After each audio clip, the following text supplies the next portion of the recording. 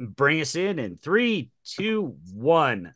All right, ladies and gentlemen, welcome back to this week's episode of Action for Everyone. For this here, December 10th, 2023, we are approaching the joyous festive season, my favorite time of the year. Believe it or not ironically, I fucking love Christmas. I think I posted some pictures in the Discord of all my Star Wars Christmas inflatables that are all lined up outside. It looks like my pride and joy being my 8.5 foot inflatable AT-AT that the neighbors I'm sure love. Fuck them. Anyway, I am as always your host, Mike Scott. Welcome back, Vice. How are you today? Oh man, I so much going on and yet so little blank slate of a mind. Things at work, plus also all the stuff we've seen. Yeah, just gotta collect myself for this episode, but it's good because we have help today, so I'm good. And still in Indonesia, getting ever closer to awesomeness. Liam O'Donnell. Liam, how are you today? Exhausted, but glad to be here. My connection is a little laggy, so the video is off. But yes, I'm here. Oh, well, you guys saw posted on Instagram the opening ceremony. That is not something that is done on the first day of production. It's done a few days before, and it's a traditional sort of Indonesian ceremony. And like I kind of posted on Beyond Skyline, I felt like I was just like kind of pushed into the stage, and all of a sudden people were giving speeches and they were handing out these cakes, and I was like, "What's happening right now?" And tried to toss something off from the heart. And so I kind of knew what I was getting into. It's like the whole metaphor for everything that I'm doing right now. I actually knew what I was getting into, and could try to at least put my thoughts together and thank everybody. It's a constant sort of thing that the language barrier between me and the crew and different things is that there's a very Indonesian people are very, very polite, and it's one of my favorite things about them. But they'll always be like, sorry, sir, we have to ask you a question. Sorry, sir." And I just kept being like, "Guys, you're making my dreams come true. You don't ever have to apologize. Like, ask me the question. I want to hear all the questions." And even more than that, it's like they're leveling it up on all these things that I never would have thought of. I can just think of these scenarios, and then the questions and the collaboration and the other ideas from other people, and the, hey, this thing that you missed is stupid. Like, I had a scripty, this young kid out of college, and he asked me like super detailed questions that kind of blew my hair back, and it was just this great, like, oh wow, you're really taking this seriously, you're really thinking about it. And so yeah, that was a great experience this week. And yeah, we're a week away, man. We're a week away. Yeah, I know. We we're still within the limits of like trying to keep things contained. But you can Well, I see like mean, on he goes posting choreo on Instagram, so like, it's Eco and it's Warpath. Those are the two things that I can talk about. well, yeah, that's what I was gonna say. Like, I can see on his Instagram page specifically, like, him and his crew, the team is so energized. Like, they're like, I haven't really, well, I haven't followed him before, but just to see him now and to see all the people around you, they're like so psyched for this. Like, it's like the energy is palpable. It's like that makes it that much more exciting to see what's coming next, or coming soon, because like they're so pumped for it. Like, I mean, I'm sure you gotta be. It's great. Yeah, I mean, like when I first went to Jakarta, like, just the way I kind of prepared to work with them, having been through it before, and realizing, you know, how much I could rely on them, which is like part of the show, right? Like, hire the great people and let them do what they do. But I really thought it would be a great idea to put together like a fight sequences packet. And so outside of the script, it was like a deck with pictures, and it laid out like what I saw the each fight to be. Like the first fight it's not lethal until it is. And then this other one, it's like, no, these guys need to die. And so it's kind of underlining the drama and the stakes for Eco's character throughout the movie.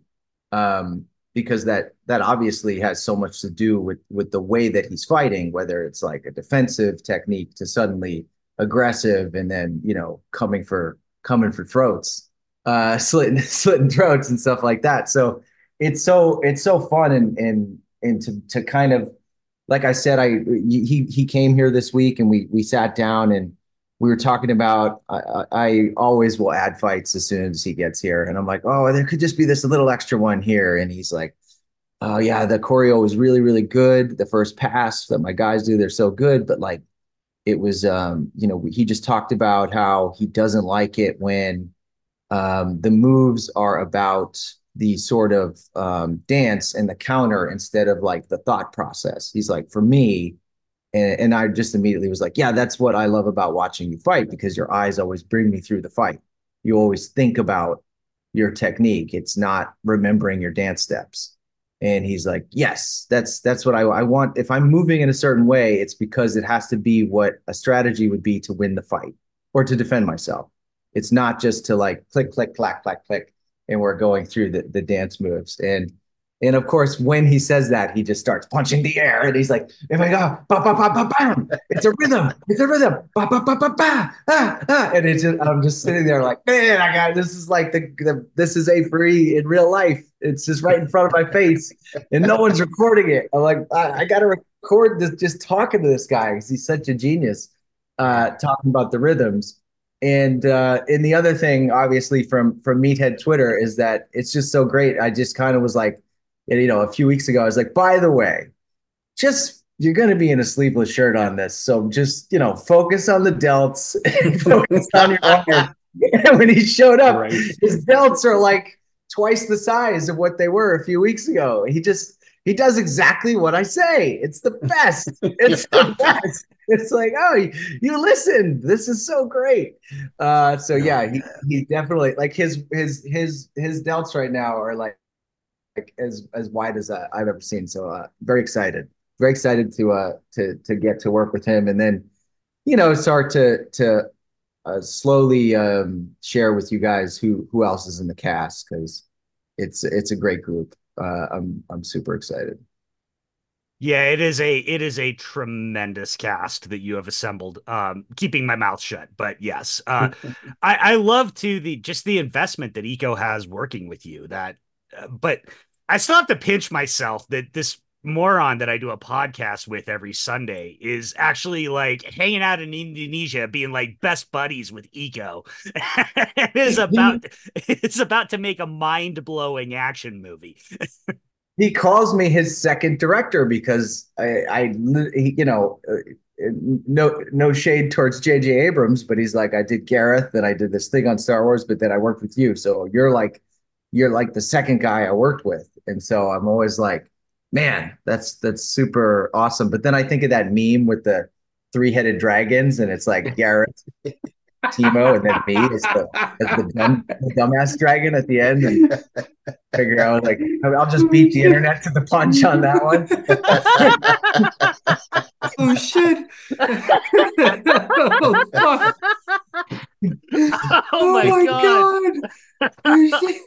Oh, yeah, you But Oh, just hey, you you just know, took all the thunder out of that. That was good move. Good yeah, strategic I'm move like, yeah, there. I thought of it already, but yeah, it happened. It's fuck! true. Like we did do a movie together, way back then before, this whole kind of all his whole like second act of his career. It was really early, and so I think it's just it's a great full circle moment for both of us because it's an international movie, but it is an Indonesian co-production, and he actually hasn't made a movie in Indonesia since The Night Comes for Us. So it's Mm. kind of it's just really exciting for everybody here to have Eco, making something back in Indonesia. So yeah, it's fucking awesome, man. Well, and I don't know what something that he's totally invested in. Like this isn't like a again, not going into any spoilers. This isn't really a spoiler. This is an Eco movie. I mean, this is he is you know every part of this movie. This isn't him showing up in the Expendables 4 or Mile right. 22. Like this is an Eco movie. And I think he's invested in everything he does, but I do think it's from the other side of like, this is written for him from the ground up. And then I also just, have such a great friendship and relationship with him that we can sit down and talk through the script together and get into all those emotions about every single scene. And so, like when you're making those international movies like an Expendables 4 or, which I still haven't even seen, but some of those different things that like some of the stuff that some of our other friends do and they get kind of called in to work on something for a few days, they're kind of like, hey man, you do your own work. You know what I mean? They're like, you come in here and do it. So it is a two-way street. It's like you can be totally invested in the movie, but if the filmmaker is not totally invested in you, then they just kind of are hiring you to show up and do your thing. And That's so, sorry, I didn't mean to cut you off. Go no, ahead. that was it. That was it. Yeah, Yeah. I shouldn't have used the word invested because yes, Eco is invested. He's never given a bad performance. What I meant more was he's invested in the collaborative process. This is a truly collaborative project between the two of you. So he isn't just there because he's just being told to come in and do what you do. Yeah, like, hey, That's you're what the I raid meant. guy. Do the raid thing. No, it's not that. Yeah, and Yeah. I think that that's been the case, and I think that's the case for a lot of action in martial arts actors and stuff. They just kind of bring you in and want you to kind of play the hits, and so yeah, we're trying to just kind of do something that'll be a little familiar, but forge a new path and really like just everything I talk about on the show, make a movie star movie for him that hooks him up. So I've written a lot of checks, and I hope my ass can cash it. Well, I far be it for me to like compliment you because I really hate when I have to do that. But I got to tell you, man, as soon as cameras start rolling, I have no concerns. For when it comes to you, it's always been how do you get these projects off the ground? Once the cameras start rolling, you're going to be able to do this in your sleep. You got this. I'm glad. Thank you for saying that. It's incredibly stressful, but there is the definite benefit of having been there before and being like, yeah, you were shitting your pants the last time a week out. Like it's just part of the process, and it's normal. And there's always some part of it that you're getting the Sunday scaries on, being like, this thing's not right, and kind of sending out those emails to try to shore up different things. But yeah, I feel really good about the first week. And it's just going to be one of those things where there's always going to be crazy things that happen along the way and adapt and keep trying to make the best thing you can. But so far, I do feel good about this first week we're starting. And then, man, if I can just get to the end and get this all in the can, then yeah, I'll be really really happy. Well, But I that get. I guess I should introduce our guest too, since it's been 15 minutes and we haven't introduced him yet. But Liam, is there any other updates you want to give us, or No, that was perfect. Thank you guys for letting me rant. And I already met Max like a week or two ago, so it's no big deal. yeah, well, and that's what I said because when Vice was talking about whether he was going to be able to record on time or not, I was like, oh, it's no problem. We don't have a guest this week, and then I was like, Max doesn't actually count as a guest. Max is just Max. Um, he is for those who don't know, he is the master of the A4E Discord. He is the one who very graciously put it all together for us. He runs it. He does everything behind the scenes on it. He is also the Ayatollah of bonk and rolla. If you are in the horny channel on the A4E Discord, he will bonk you. Max Deering, Maxie, how are you today, buddy? I'm good. That was an introduction. that was an introduction. I've been dying to call you the Ayatollah of bonk and rolla for Oh like my god. weeks. For those Oh who, shit. because again, it's a Mad Max reference. See, Yeah, so it's like yeah. it all comes full circle. Anyway, buddy, how you doing? How's life in the Netherlands? It's cold. It's not rainy. Has been raining for the last few days, but I'm sure it'll pick up again soon. So cold. Soon to be rainy. Yeah, it's fine. We're putting up our we have our Christmas tree. We're going to be decorating it after I'm done here, and when she gets back. So that's what I have to look forward to after this. Yeah, well, say I just want to formally welcome you to the show. But the thing is, you've been like part of us, I guess, almost honestly before we were even a thing. I think at some point, like the way our kind of Twitter circles work, that like the people we follow and mutuals, like we kind of always been in this kind of this realm. But Yeah. now we have this. Now we're part of unofficially the A4E, and I think that I actually made the point that I wanted to the people know or just be aware of, like because I said this before, but I don't think people. It's not meant in jest. It's not meant as though like we have all these like we get this opportunity to talk to these icons, these filmmakers, these craftsmen, these technicians, writers, producers, directors, something, all kinds, And so that kind of gives us clout, quote unquote. Like we'll talk about it later. Like we did our Spotify rap with everything, so we have like the numbers behind our biggest episodes. But what's really important is that this is always has been and always will be a kind of community driven effort. 'Cause that's kind of the whole point. That's part of the name of it all. Even our name is part of that as well. Like all the listeners, all the action Twitter uh you know uh people, they're making this project what it is. It's not just us three assholes plus Liam's superstar buddies. It's like you guys you all make that, and so you like in this kind of again this unofficially official like part of it. It's really important to us.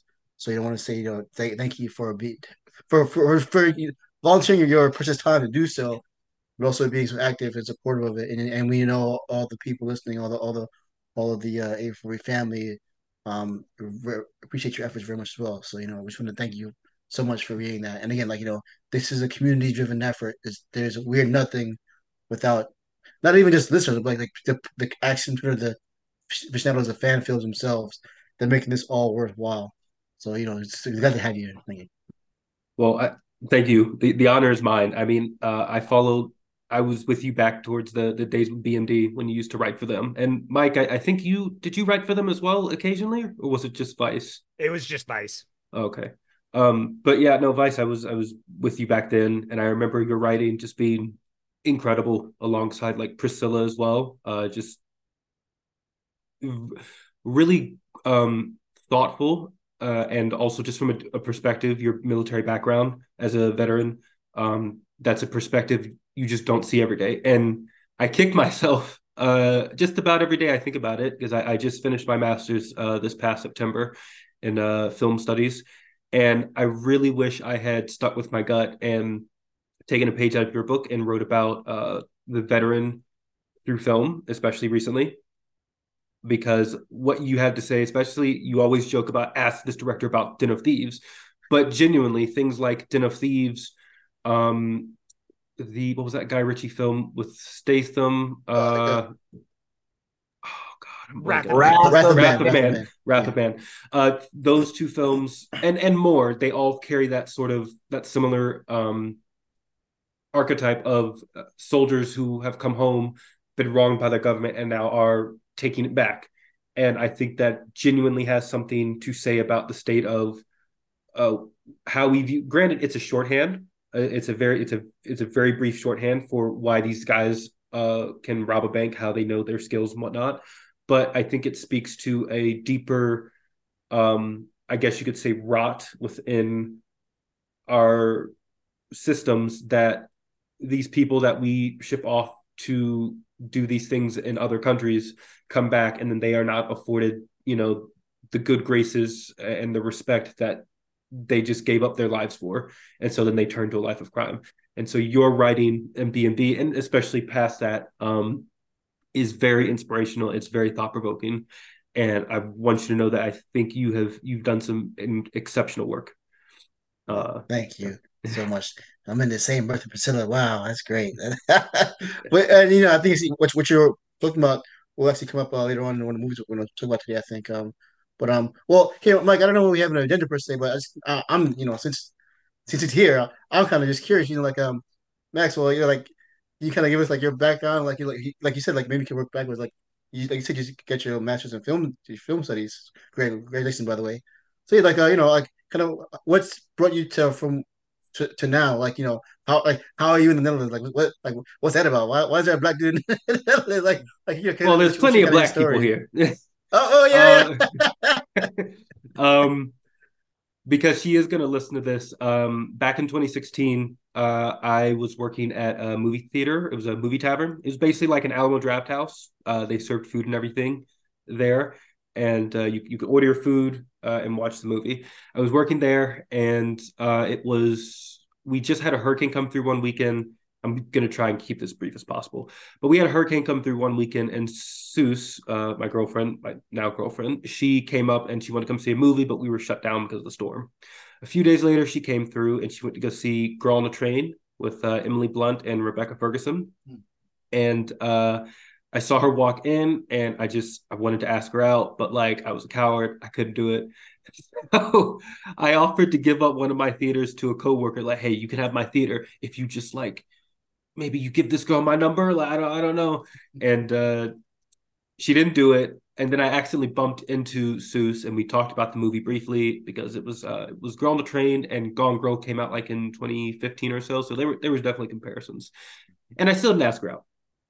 And I just bucked up. She walked out the door. I ran outside, nearly got hit by a car, asked her out. And then we started dating from there.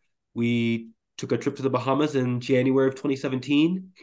Um, and then we went our separate ways because she was in the Netherlands. She was in Virginia. That's where I'm from. She was working on her PhD. She was there for just a few months, just finalizing some things with that. But she went back to Netherlands. I went back to Virginia, and then I wasn't doing anything at the time. I was just working 2, 3 jobs. I had stopped school for a bit, and I just figured, you know what? I'm not doing anything. I could literally drop everything I have and just try it out over there, and I did. So I left in July, shacked up with her. I've been shacking up with her ever since. And then somewhere along the way, there's a dog behind me. There's 2 cats upstairs. We're in a house. I not only got my bachelor, I went back to school, got my bachelor's and my master's in the span of 4 years. Because out here, school is crazy. They let you just go immediately to study what you want to study for, and then the master's only takes a year. So I was like, for 4 years, it takes 4 years to get a master's, and the same amount of time in the States it would take me to get a bachelor's. I was like, sure. So yeah, I finished up my master's, like I said, in September, and now I'm banging on the doors looking for work because I'm tired of being the mailman. yeah. Well, damn, bro, it's just like talk about taking a leap of faith. Like that's people have their stories about breaking into the industry or whatever, just like how they get started. So like, but even just like literally going across the world to just start a life again. Like well, actually, I guess I kind of sort of relate in a weird way. Like, or yeah, and I think even Liam as well in his own way too. Like taking these big leaps of faith to like to getting out of yourself like almost physically and mentally, and just kind of just doing it. That's it's a very admirable thing. And plus hopefully finding love along the way. So Six, yeah, seven years. So yeah, no, it's going good. Now, if you could just tell that to my bank account, we then well, no, yeah, I yeah, but yeah, and no, go ahead, and I sorry. would say like as much as I appreciate the kind words about my perspective, but like I think that's part of why you resonate with us as well because you have you what you just described. That's a very unique perspective as well. Like just having that different lens of just living life. It kind of informs our thoughts and about films and about life, media and life as well. Just like we see things a little bit differently, and that's to our benefit, I think. So yeah, I'm definitely Yeah, glad you're part and of this. coming out here has been a not just from the perspective of being able to travel and see a lot of the world.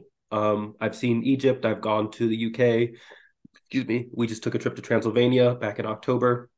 So I've seen a bunch of the world, but also just seeing the differences, in culture and also with film. One Mm. of the big things I always say, and it was a good chunk of my focus as well with my studies, was that gap of film rights And it's one thing in the States. You've got Netflix and Hulu and whatnot and all these other films, but then you jump countries and suddenly some of the films that are on Netflix in the States aren't over here, and vice versa.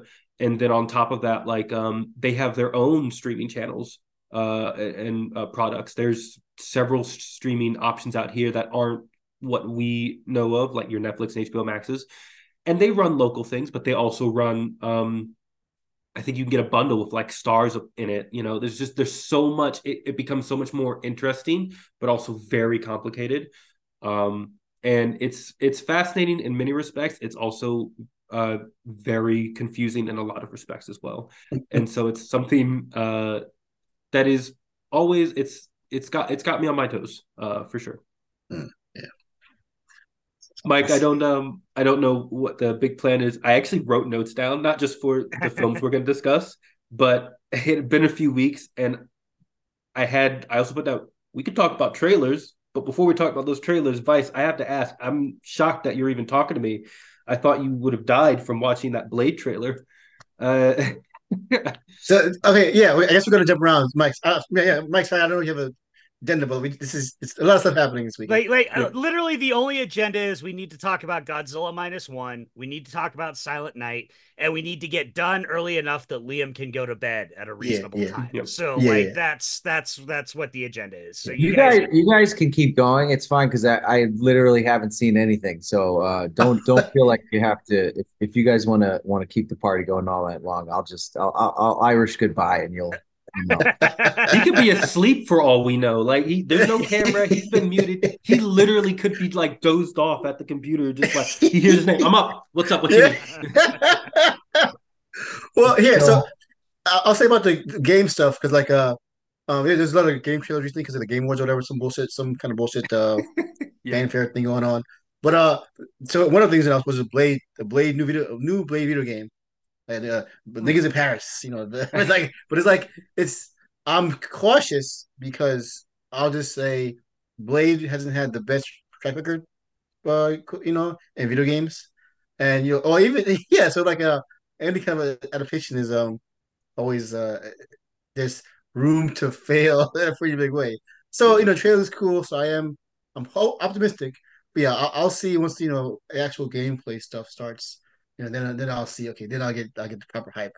But for now, for now, nothing else. I'm glad that that his IPs, properties, franchise, his status in the cultural consciousness still exists and is still at least strong enough to make a video game of all things. So Yeah. that's a good sign. So It took long enough. Like Jesus. yeah, yeah. Yeah, and I have to presume that this probably was in the works when they announced the first with the Yeah. when they announced the reboot remake, what they want to call it, with the MCU version of Yeah. Blade with Marshall Ali. But now we hear that's kind of still not in limbo, but it's being retooled so much time, so we had no idea what's going to happen with that. So I presume this was probably part of that. So either way, whatever happens with movies, I guess they're like still steaming ahead forward with this one. So we'll see. I will say the developers of that game, Arcane Lion, they have a really good track record with some of the games they made. So all like you said, hopefully, but like if it keeps holding steady, then yeah, you're probably in for a really good game. So So yeah, well, hey, I guess with the trailers here, like we mentioned it before, which we'll get to more about this in a later movie discussion.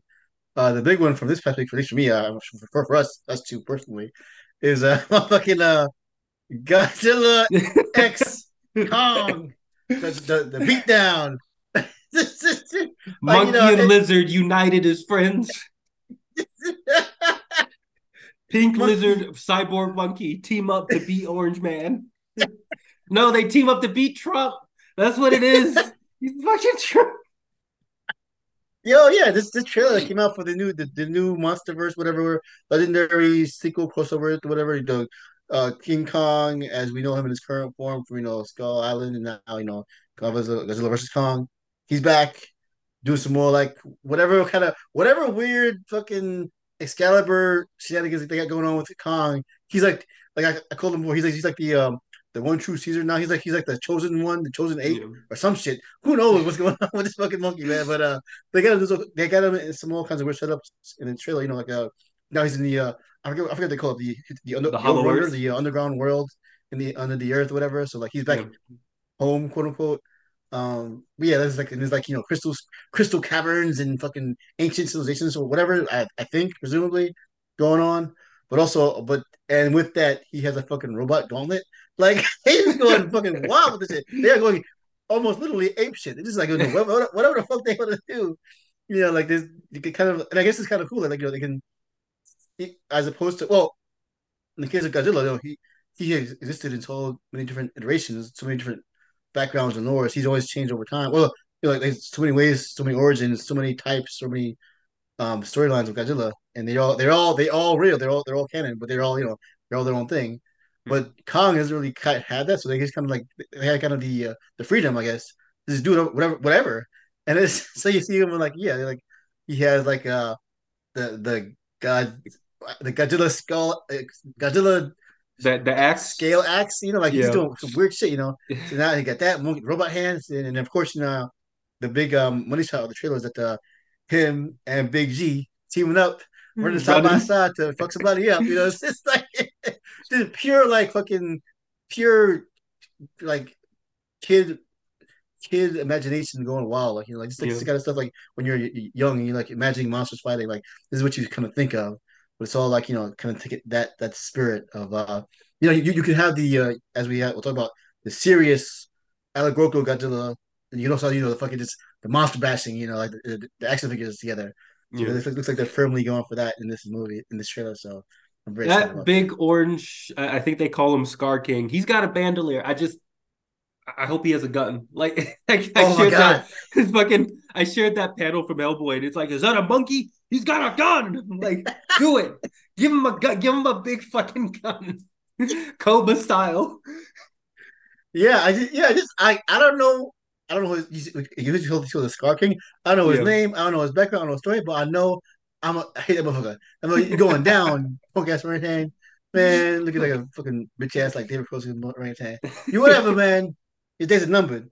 Whatever you did, you deserve it.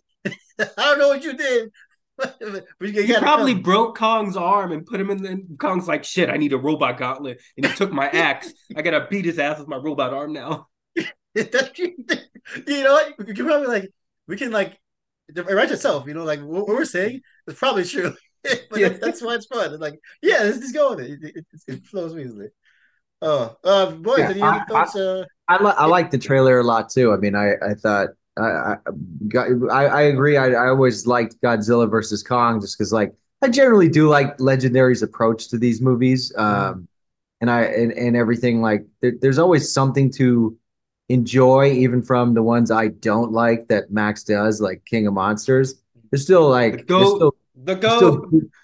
there's still good a monster madness to it, but yeah. Kong versus Godzilla or Godzilla versus Kong, at least because they do not seem able to make any of the humans actually interesting or stick or last longer than like two of the movies. Mm. So having Kong be, the protagonist was like, okay, I've got something to hang on to. I like this guy, obviously. And then it sets it up for this. Okay, my one thing on the end shot, which when I watched it the first time, I really enjoyed it, and then everyone's just posting it over and over again. I was kind of like, this is just my little annoying note is that don't you just kind of wish there was a lower angle and it like craned up to that composition at the end? Like it was I just a can Yeah, little see that. I can tighter. see that. And it's, Yeah. and it's a lower angle tilting up at these big things, and then it kind of rises up to that thing. But it's like it's just that weird CG camera that's just kind of Mm. like locked in this position. And I'm like, ah. So Yeah, I can anyway, see that because then it would still give them like a sense of scale to it. yeah, it's the same exact animations. It's just push the camera in like a little bit, go low tilt up, and then end on that composition. And it doesn't even have to be a big move, but just a little subtle of that instead of that one. But maybe it's all part of a different sequence that doesn't require that. So whatever. well, no, I think you're speaking something that's spot on. Like people kind of mentioned that even with the first Godzilla Kong, like the sense of scale seems off. Like with King of Monsters, like you could feel them big motherfuckers, like the cities around them. Whereas with the it was so weird. The scale of each monster was inconsistent from like fight to fight. Like Godzilla Mm. versus Kong, like like the way they're on the battleship or the aircraft carrier, they're not quite the same size that they would be in the city. Yeah, it's very it's very strange. So yeah, like I think people, yeah, like the sense of scale is off. I think so. I think hopefully they can. Well, we'll see how the full movie plays out, but hopefully they can I address mean, that at yeah, some I don't point. even give a shit, really. Like it's fine, but it's a fun monster mash. But it was just one of those little like, just thinking about the technique. But Hmm. yeah, I Hmm. sometimes the scale changes, and sometimes it's hard to wrap your head around it. Like Hmm. even when working on the first Skyline, I didn't quite know how big the ships were. Like it's like when I'm writing the second one, I was having to do stuff, and they're like, "You realize it's just this? Like, look at this model," and you're like, "Oh yeah, fuck, it's not going to work for this shot." And it kind of it's hard to wrap your head around because our perspective is so grounded towards the human, POV, and Yeah. so trying to kind of grapple with how big these things are and how if you were actually filming them on a real camera, like little of information you'd be able to get, which I think the other Gareth's Godzilla does that really well, but they forgot to have fun with it really too. So he does all that stuff, but it just ends up being a movie about a guy who's a bomb diffuser who doesn't defuse the bomb at the end, and you're like, wow, great poignant. Uh, so anyway, like I'd rather just see the monkey and the gorilla punch each other. So that's Exactly. fine. Exactly. Sure. The other trailer, I think the other big trailer was Furiosa. I assume we all saw it. That Yeah, Yes. looks wild. yeah. Yeah. I saw it was I saw it announced, and I just like I had to put my phone down and go to my TV, put it on the big screen because I said, wow, it looks fucking pristine. I mean, yeah, it's just like how do movies still like look like this? How does he do that? Jesus Christ! They like Yeah. kind of Did marvel you that. did you know it was Hemsworth right away, or did then it said the No, name? I didn't. I, I was I like, rewound. I didn't even watch it first through because when they said Hemsworth, I was like, wait a minute, and I scrolled. It was like, what the fuck? Like that's just like so yeah, ballsy on Miller's point. Like, there's no way any studio is like, I want to pay Chris Hemsworth $10 million and make him unrecognizable. Like, that drives them crazy. You know what I mean? yeah, And and I was he saying, looks like he's having a ball. Oh yeah. man, he looks like he's having so much fucking fun with that. Yeah, Uh and I saw people kind of complaining about different things with the look and obviously the CG, and it's like, well, if you've read up on Fury Road, it took the guy a decade to make the movie. It's not that shocking that he like, I don't exactly want to do it the same way before, and I want to keep pushing this whole like sky replacement crazy DI color popping thing to the next level. I guess some of the things is that like it was interesting that at how much of a prequel it is. Like I didn't really like need to see Immortan Joe again or even the War Boys. I kind of was like hoping it was just all like a new hidden chapter that I didn't know anything about. But yeah. obviously with George Miller, it's like you're yeah, more than the benefit of the doubt.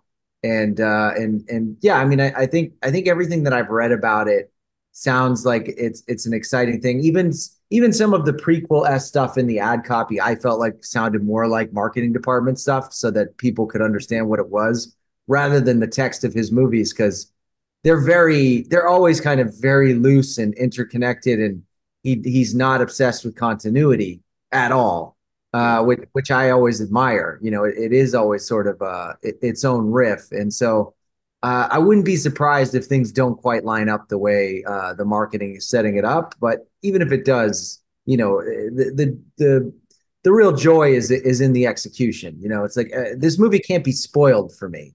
It's Yeah. about experiencing it. Yeah. And also we know where she ends up as well. Like it'll still be a prequel up to a point, you know? Like we know her uh her role in her arc in Fury Road. So I'm not saying there's nothing new that can be mined from it. I do think there's definitely something new, especially with Miller, but I also think that yeah, you like you said, it's you can't really spoil it, so to speak. Yeah, like in the Right. shot, speaking of robot Gauntlet, say she has a robot arm. She's Yeah. like, oh, how'd they come to be? Well, we'll find out. And like, it sounds that's one of the things that sounds silly on paper. How did they get this robot arm? But like, it's like again, trust the process. Trust the master. I'm sure it'll be fucking dope. And oh, and the thing for me is that I I didn't Chill Joy. She's got one of the biggest stars of the current generation now. She's done all kinds of work. From like she's done like comic book stuff and also very serious dramas. And like even and so I appreciate her work, but I was never really captured by her. I'm not really like a big fan of hers, but I just from these few minutes of seeing it, I'm like, okay, I think George Miller sees what everyone else sees, but now he needs me to see it too. It's like just those little moments of her like being an action heroine, like which I don't think she's really well, other than like she's the X-Men movie, whatever. But like, I think for the most part, she's done like kind of like these stay dramas, these like these thrillers. So I've never seen her in like full on um action packed white girl mode.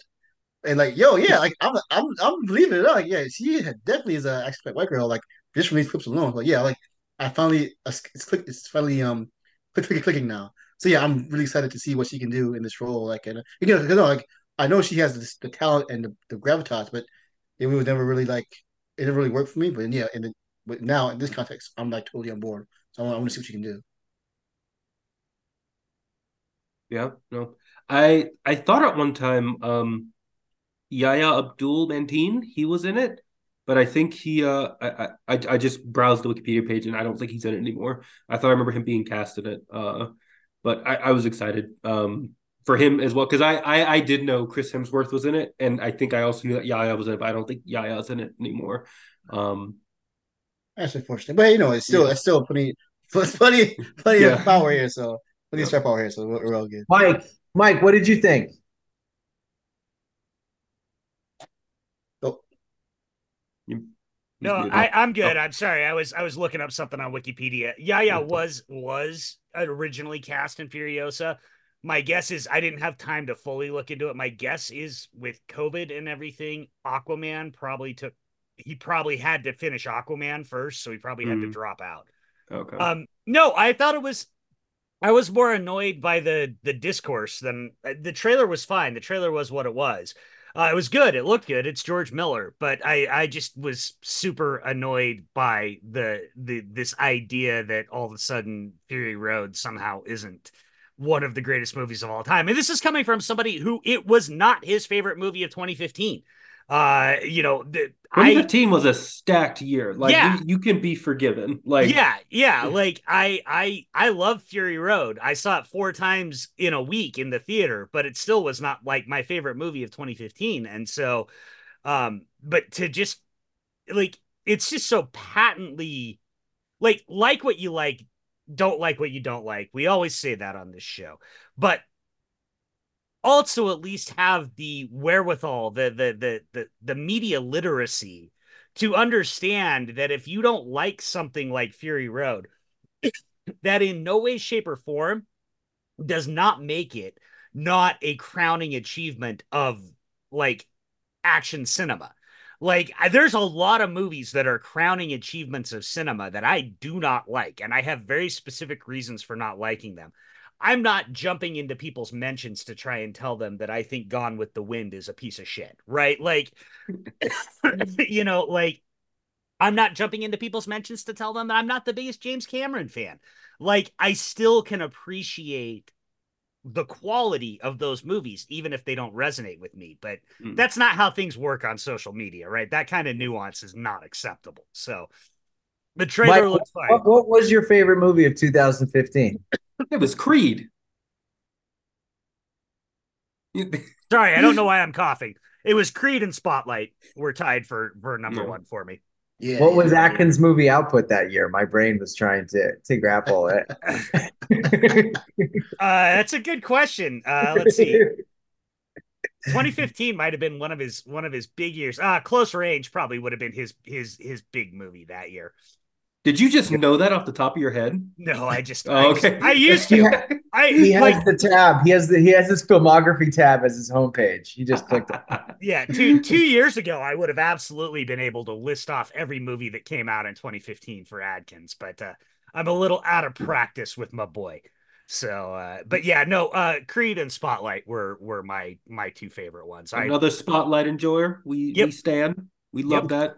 Well, that was the other thing that pissed me off is seeing people that were like, oh, I can't believe Spotlight beat Fury Road. I'm like, you do realize Spotlight's fucking brilliant, right? Like it Yeah, spot. stands tall on the shoulders of movies like All the President's Men and like The Paper and these sort of journalism procedurals that are Mhm. really fucking hard to pull off and really fucking hard to do well.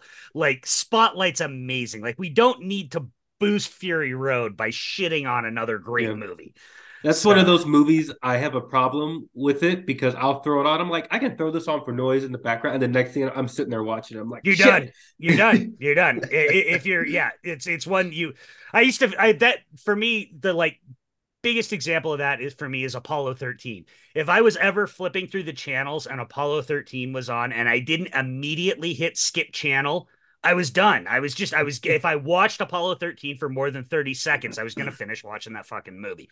Spotlight's the same way. So, Yeah. but And it's so anyway, funny. Another one of those that was like movies like it's movies guys in the room talking, but like what they're talking about in that case, fucking this fucking scandal with the church, like some serious shit, like Yeah, and that's it's some great real fucking shit. performances. Yeah, it's like Mark, what? that's a real fucking motion picture. So, Yeah, just to have that, just yeah, you said like it's lucky to have one of the greatest action films of all time. It also has a pretty good message in it to it, a pretty strong narrative in it. And that like, what you couldn't go wrong. That was a great time in the movies, man. Shit. yeah, I kind of think in a world where, journalism is under full frontal assault from all sides, we should maybe be hyping a movie like Spotlight a little bit more. yep, You know, yep. but anyway, and then Godzilla versus Kong or not, I mean Godzilla cross Kong, like what it's big punching monsters. I mean, like everybody knows my love of Godzilla. Everybody knows how big of a fan I am of it. I'm of course gonna be excited for that I movie. can't tell, Mike. I don't see any Godzilla figures in your shelf in the background. Fake fan. Fake fan. Oh, There he is. yeah, there he is. I see it. Okay, okay. So there's yeah, Oh yeah, there's I forgot to mention. Two Godzillas, two Kongs, and a Gypsy Danger. So yes, I That's the my cred squad. is established. Well, I forget before moving on. I forgot to mention about the that kind of the spectrum of serious film to like crazy action movie. Like isn't it? I just love how Rebecca Hall is in this fucking as like one of the marquee stars. She's like literally one of the best actresses of our generation. Like honestly she might be even like in a running like a greatest of all time status. Like one of the among the top actors Yeah. who ever do it. And here she is doing this like bullshit. Fucking Well, you always say she needs a break. This is her break. yeah. She, She be stressed the fuck out in the movies, man. She would like Yeah, cry. She would like wigged out. Always go through shit so hard for that. Like here she is being like the comic she was emotional very support good woman. in Resurrection. It was a horror movie from last year with I was about to say Eli Roth, not Eli Roth, Tim Roth. Um, and she was very good in it. But again, like you said, stressed the fuck out. The Night House, which I watched, like I feel like I just throw on every month, a horror movie with her in it. I She's so good in it, but again, she's stressed the fuck out. So yeah, her letting her big lizard and her big monkey team up to save the world. I think that's her. Like I can break. I don't have to like wig out. Yeah. well, on that note, let's get into Godzilla minus one. I was unable to see this one, so Max and Vice, I'll kind of let you guys take it from here. Vice, you as usual had some pretty interesting thoughts, and Max, you like me are an absolute Godzilla fanatic and nut. So I assume that well, I know you loved it, but I'll kind of let you guys take it from here. Yeah. Well, here, I'll just say, as a guy who's not familiar with Godzilla really at all, I've only seen a handful of the entire fucking pantheon of films. I've only seen a few. But but I do have a general grasp of the iconography and the allegory behind what he is, who he is, what he means. Like Godzilla in its original form, he is the manifestation of the psychic trauma that this one peoples have experienced. Like the unique tragedy of being the direct victims of nuclear holocaust, like no other peoples on this earth have yet faced that. Hopefully, they never will again.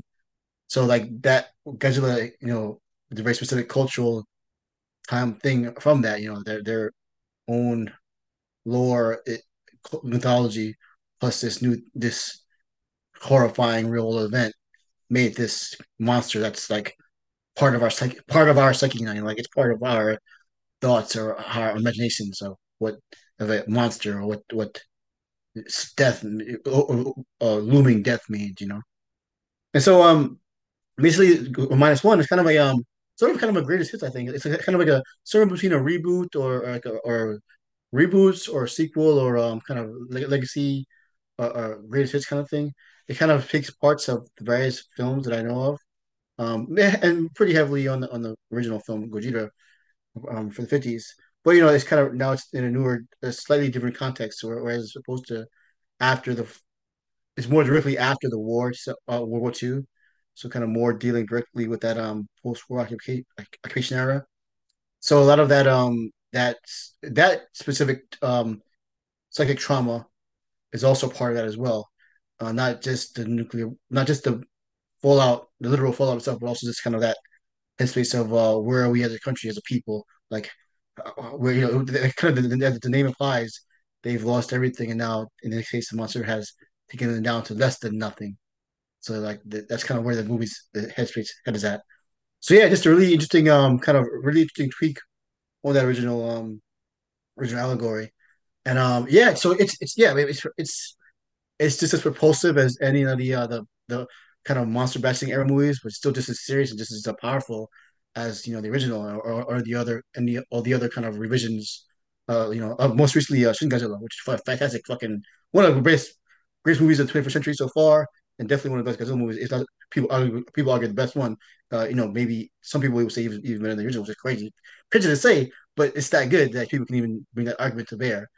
But yeah, this is definitely in that realm with Shin Godzilla, and again, same thing. I think people will, as they're seeing it, they're like this. I think becomes people some their favorite. It's just it has everything that a good Godzilla movie in the classic sense should have.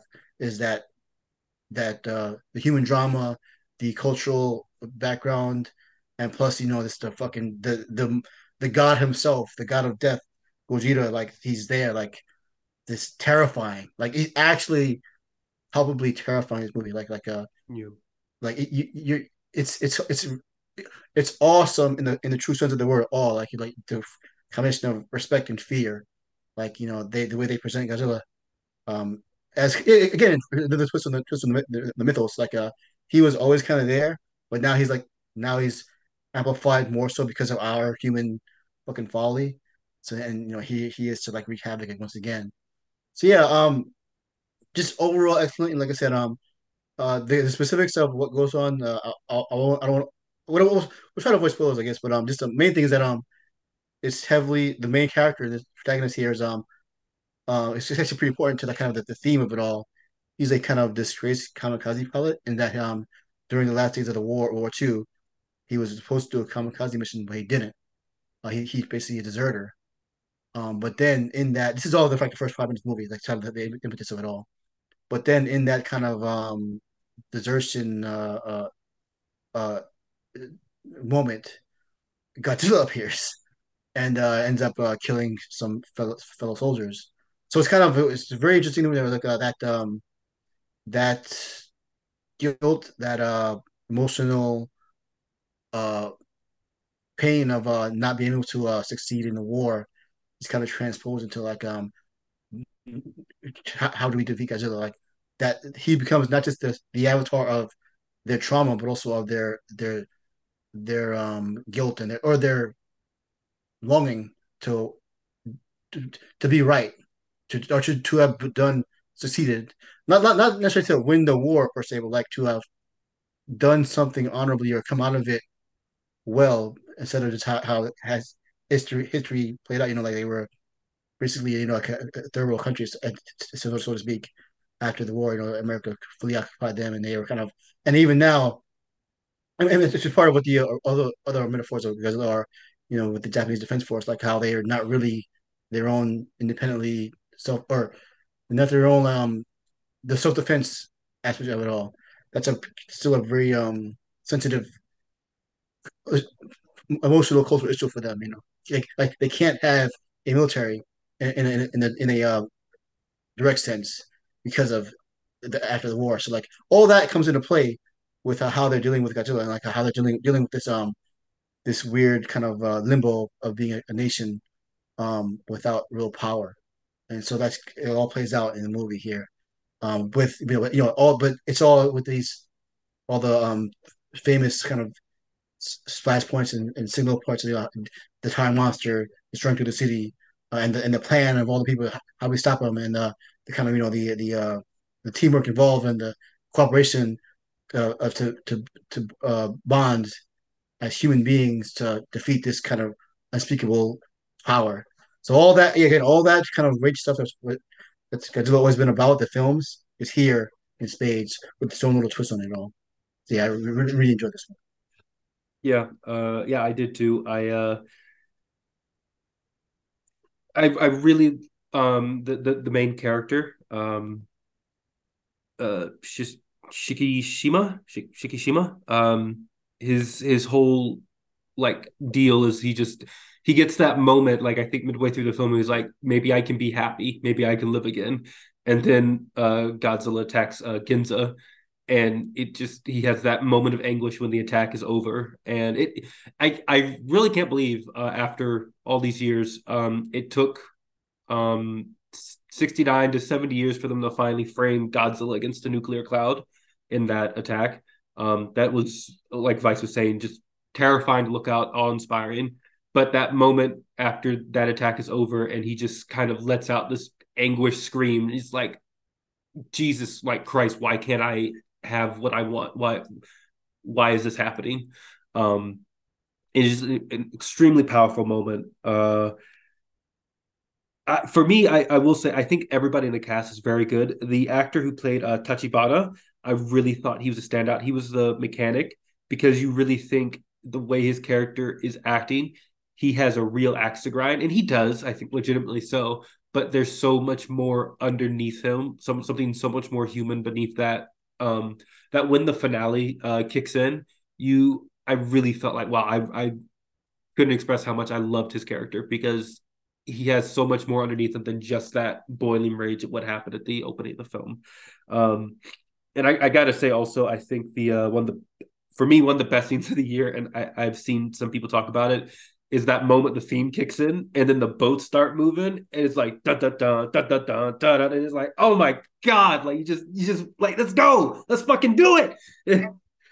um, Yeah, like that's yeah, probably like even though it's still in it's still the quote unquote serious because of the film, it still has it's rousing. It's action packed. It went away like when the action happened, it's like it still just is like momentum to it as yeah. any other like more the funner quote unquote Godzilla films. It has like really good balance of like that propulsive fun adventure aspect to it while still being like gravely serious too.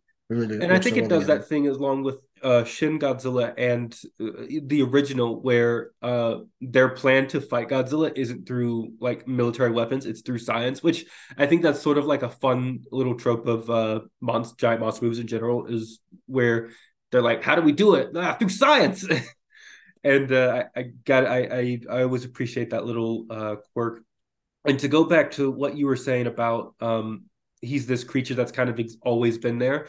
I think mutual friend, genre film critic, Christian, he kind of put it best where he's just like this cryptid, like a Bigfoot or a Loch Ness monster is just there. He's just part of the ecosystem, and then he gets transformed by man's ridiculous not ridiculousness, but man's power for very much ill. And I kind of like, even though like he's always walked like this, but the way he walks, he's kind of just thudding, but like but his he's kind of always looking forward, and Yeah. so it's like everything beneath him is sort of literally beneath him until he starts getting attacked, and then he he starts looking like all right, who's doing this shit. But like just plodding through, the oceans and the land, and he's just doom, just like looking forward, and then a plane will fly by, tanks will shoot at him, and then he's suddenly like, "Okay, you've got my attention. Why are you fucking with me?" And so it really has this sort of, I guess, Lovecraftian esque. We don't even know his intentions, and that's not to say no entry has ever done that before, but he really feels like whatever this creature is, whatever this thing is that doesn't belong here, that is, walking through our cities, destroying lives and infrastructure. He's got his own thing going on. We don't know what it is. He's doing it, and then we just happen to fuck with him, and then we pay the price even more so. Um, and so I really kind of like that aspect of it. He felt alien. I think that's probably Yeah, the best way to describe it. yeah. Uh, and Again, it's just because like no, he is of this earth, but then you know, from our own hubris, we make him this kind of strange alien creature. Again, speaking of that through that method, that allegory works in so many different ways. It's really what makes the movie work so well because all that stuff, all that kind of cultural and historic background is there with this new twist to it all. It really And works well. I really did want to catch it again this weekend, but sadly, the Netherlands, their showtimes, among not having English subtitles that often, they're really bad with showtimes in this case. But somebody said something that towards the end, there's a character that returns, and if you look at them, apparently they have some type of growth or something on them, and I completely missed that. My dad Oh, said it. People in the Discord were saying that apparently there's some type of like radiation after effect consequence. And I was like, oh, I missed that. So on top of the literal last image and what that means coming next, there's other consequences to be had, I think, as well. And I mean, it's doing well. So I have to imagine we'll be getting a sequel. Uh, yeah, I have to imagine we'll be getting a sequel faster than we would have gotten a Shin Godzilla sequel. yeah. But whatever they have next, if that is indeed their plan, I'm very curious to see because I unashamed to admit I cried at the end. I thought Oh yeah, that man. was beautiful. Yeah. And it's one of those things because my birthday was last weekend, last Saturday, and growing up, I always joked that I never had interesting movies come out around my birthday, and so it was very funny to like, oh my god, I'm getting a Toho Godzilla film on my Hmm. birthday, and I can go see it. Like my mind is just like I'm losing my shit. And so there's a part of me that kind of like I know I'm probably gonna like it just from the fact that I'm seeing a Godzilla film, but I just wasn't expecting like that emotional like catharsis that the people's will to want to live. And there is something to be said. We talked about it off mic. Mike had mentioned that Vice, you were talking about, you were talking, telling people who were talking shit about the film, not talking shit, but talking shit about its more gnostic readings, and you were telling Oh. them to fuck off. And I know, which is fair. I actually I do want to get into that a little bit because that's one of those things where, as someone who I think reads a decent amount of essays and film criticism, it's something that, as someone who does that quite a bit, you try to learn about reading these different perspectives for things you like. And it's always a battle. I can't speak for anybody else, but for me, I know it's always a battle when I read something and someone does like something or doesn't like something that I do, or they have a criticism of it that I might not agree with. And I'm like, this is not attack on me. This is attack. This is their reading, and I need to read that as such.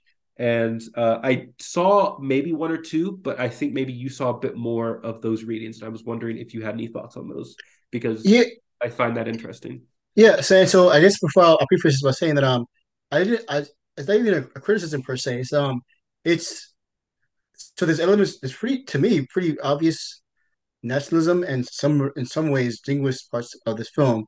But just by saying that, again, this is the kind of thing where people get their screws twisted when they hear things like, "Oh, it's propaganda," or like they kind of they jump to say it's bad. But no, no, no. This is a part of the text. This is part of the psychological work that's being done in this film, just as it was has always has been. So I think it's to it. The film warrants this deep look. So essentially, part of the kind of what's happening in the movie is that it's the soldiers or the soldiers and sailors whatever who lost the World War II, the Japanese service members, they're destitute. They have no kind of purpose anymore, and so we see them kind of gaining new purpose. It's kind of represented by the boat crew. In the movie that the hero joins. They're anti mining or a mine ship, explosive mine, uh, Yeah. detecting crew. And so part of what's going through the movie is that you see these service members who were kind of, and they say this, I love that, their country, their empire at the time, cast them aside so easily. Their lives were considered of no value. They were like literal cannon fodder. And so like part of the battle, not just against Godzilla, but like the battle of reclaiming their identity, reclaiming their value as humans, as people, and as service members, as parts of their nation, not just to be sacrificed, but to be part of it and to strengthen it. And so, again, when I say nationalistic, it's not that's not the same kind of way that we think of it is, or it is, but like it's a very specific reason why it's happening Mm. because it's a very specific thing that happened to them. So one of the things that I saw that interesting about the film is that this takes place during the U.S. occupation era of Japan, 1947 onwards, and that's a very specific and distinct moment in history. Like again, like Japan basically had no autonomy; it was entirely run by General MacArthur, whatever was. I think yeah, he was like previously the shogun of Japan, but he was an American general, and like for years, the U.S. Army armed forces were running the country or administering how the country was run. Um, in the film, there's no Americans at all that you Yeah. see physically. Yeah. You see footage you see footage of our view of very briefly of how good can be, but like there's no Americans. And again, now the obvious reason is like it's a Japanese movie, they want to show the Japanese point of view, but to have this movie set in that specific time period where we were an integral part of their history and to be not shown at all, that's a that is a distinct choice being made. Mm. Like, and you have to kind of think of the psychology of why is that being done. And so as the movie goes on, you see these service members kind of reclaiming their power, reclaiming their worth, and using their and what's I'm avoiding spoilers, but essentially using their old weapons in a new way. The old Navy ships and their old troop devices, and even the scientists, like as you mentioned, they're using science, but he's a military scientist in his uh, during the war. So now he has to apply his and apparently you learn he's a kind of a bigger deal than he lets on, and using that scientific know-how and ingenuity and resources of his old wartime era um for this new thing. And I mentioned that the thing that people got upset about when I said that Godzilla minus one has all the nationalism and some of the jingoism that people expected Oppenheimer to have. But Mm. then as we saw Oppenheimer, they're like, no, this is like a Oppenheimer is a kind of a crucible. It's like this man going through this uh, Sisyphean torture, or like to try to he's torturing himself because he brought this Holocaust upon these people.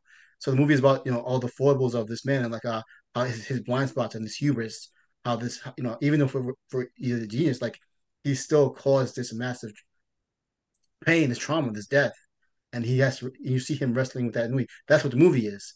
And all the people around him who either are oblivious to that, who understand it, or who are like they see what he's doing and they're like, no, you'll never be absolved. No matter what pain you think you're going through, you're never gonna get rid of this demon. Yeah. And so like it's an interesting parallel here with it because when the character's a doctor, that could have easily been he could easily been Oppenheimer. Like he could have easily used his well, in a way, he is like using his scientific know-how to make this kind of new weapon or this new way to defeat the monster. And so, like, they're using all the elements of war that they lost, but in a new way, in a righteous way, quote unquote, or in a more literal sense. Like, this is a pure The battle. right war being fought. Yeah, yeah, this is the right war being fought the right way, but by them being willing combatants, not just thrown into the fire like that by the order of the emperor. Like they are choosing to risk their lives for the people, for the nation, for their future, with the tools that they had from before. and that's a pretty distinct statement. And that's it's a very clear part of the film. So when I say it, and so the other part is though, like the director himself. I'm not familiar with his movie, but like his other films. But he he had his history is Japanese films. He has done a few historical wartime World War II era dramas that do kind of lean towards this kind of uh nationalistic bent. Like they're about not so much propaganda per se. Well, one might argue, but like about the kind of the pride you kind of regaining one's pride after this accumulating crushing defeat. So that's all part of the movie. That's all in the text of the film itself. It's not. I'm not making this shit up. This is what happens in the film. These former warriors are now fighting a righteous war against this impossible threat of their Yeah. own will. And so, like, I think that's very important to understand that, to kind of see where the movie's coming from, because like to just kind of toss it up as like oh, like they say, the characters say, like, be not having been to war is something to be proud of, like, and they mean that, but also at the same time, the people the other civilians, they still want to battle. They still are compelled to fight for their homeland, for the country, for the future. Like that's still a part of it. That's pride. That's a nationalistic pride. There's no other Yeah. word for it. Yeah. And that's not a bad. That doesn't have to be a negative connotation the way we think of it is, but it's still part of it. You have to kind of understand that as you're going through this movie. So Well, like, yeah, it's oh yes, Vice, also, it might actually, I mean, I think it's not unreasonable to kind of consider it a negative connotation. Here's one of the things I saw in the replies to you was it reminded me very much of the discourse around RRR, which is a bunch of people who are completely either ignorant or unwilling to acknowledge the very real problems in the countries in which these movies are being created. Japan, over the last 20 years, has seen a significant mainstreaming of the far right and in particular, a nativist attitude, a rising dislike of all things foreign again, which, as we know, was, of course, a big thing that's led to their views in World War II. And so it's not necessarily that you're saying it's a negative, but it is context that is necessary to enjoy this movie.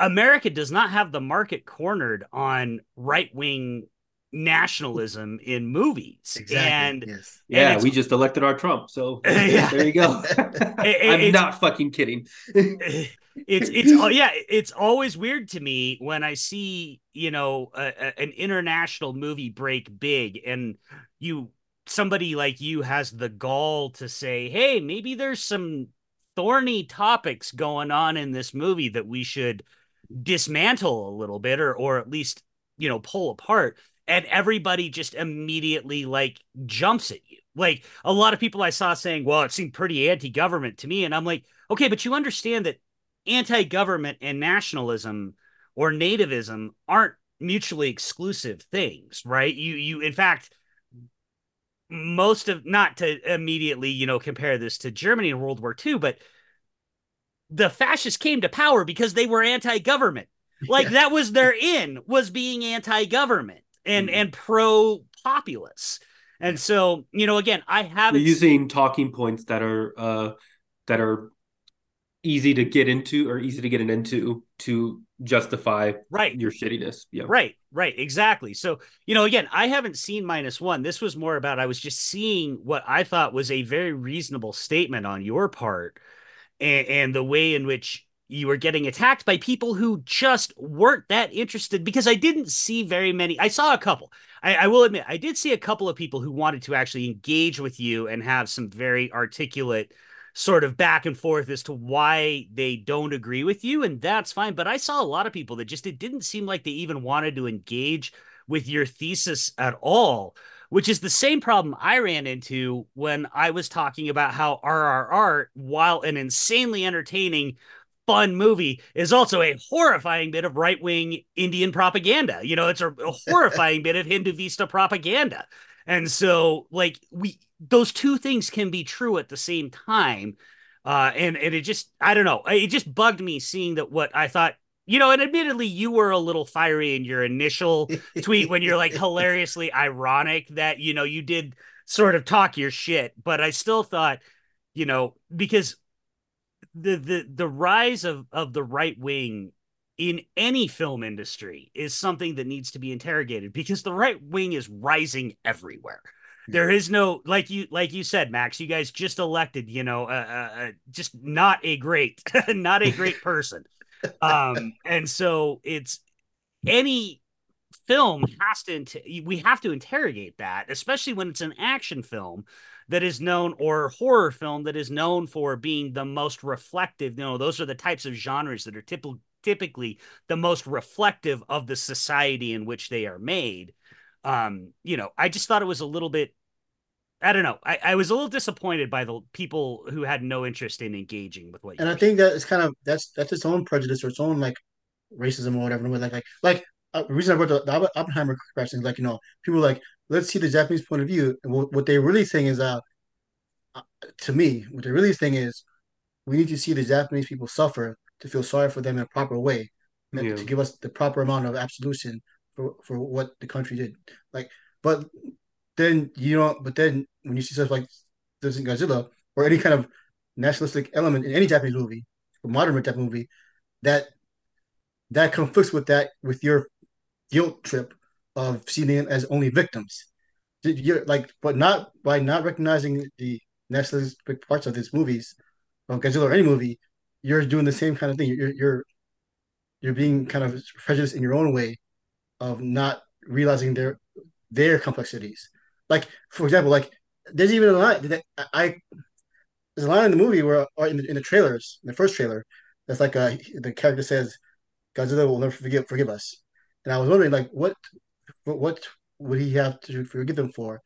And I was presuming that maybe they'll address like like the Chinese occupation by Japan, rape of Nanking. I was wondering if that stuff would ever come up, like what the Japanese people did to hundreds of thousands of other people, their own cruelties, their own Holocaust, or their own massacres, genocides. Not once brought up in Godzilla -1, and That why line would it? wasn't even in the movie.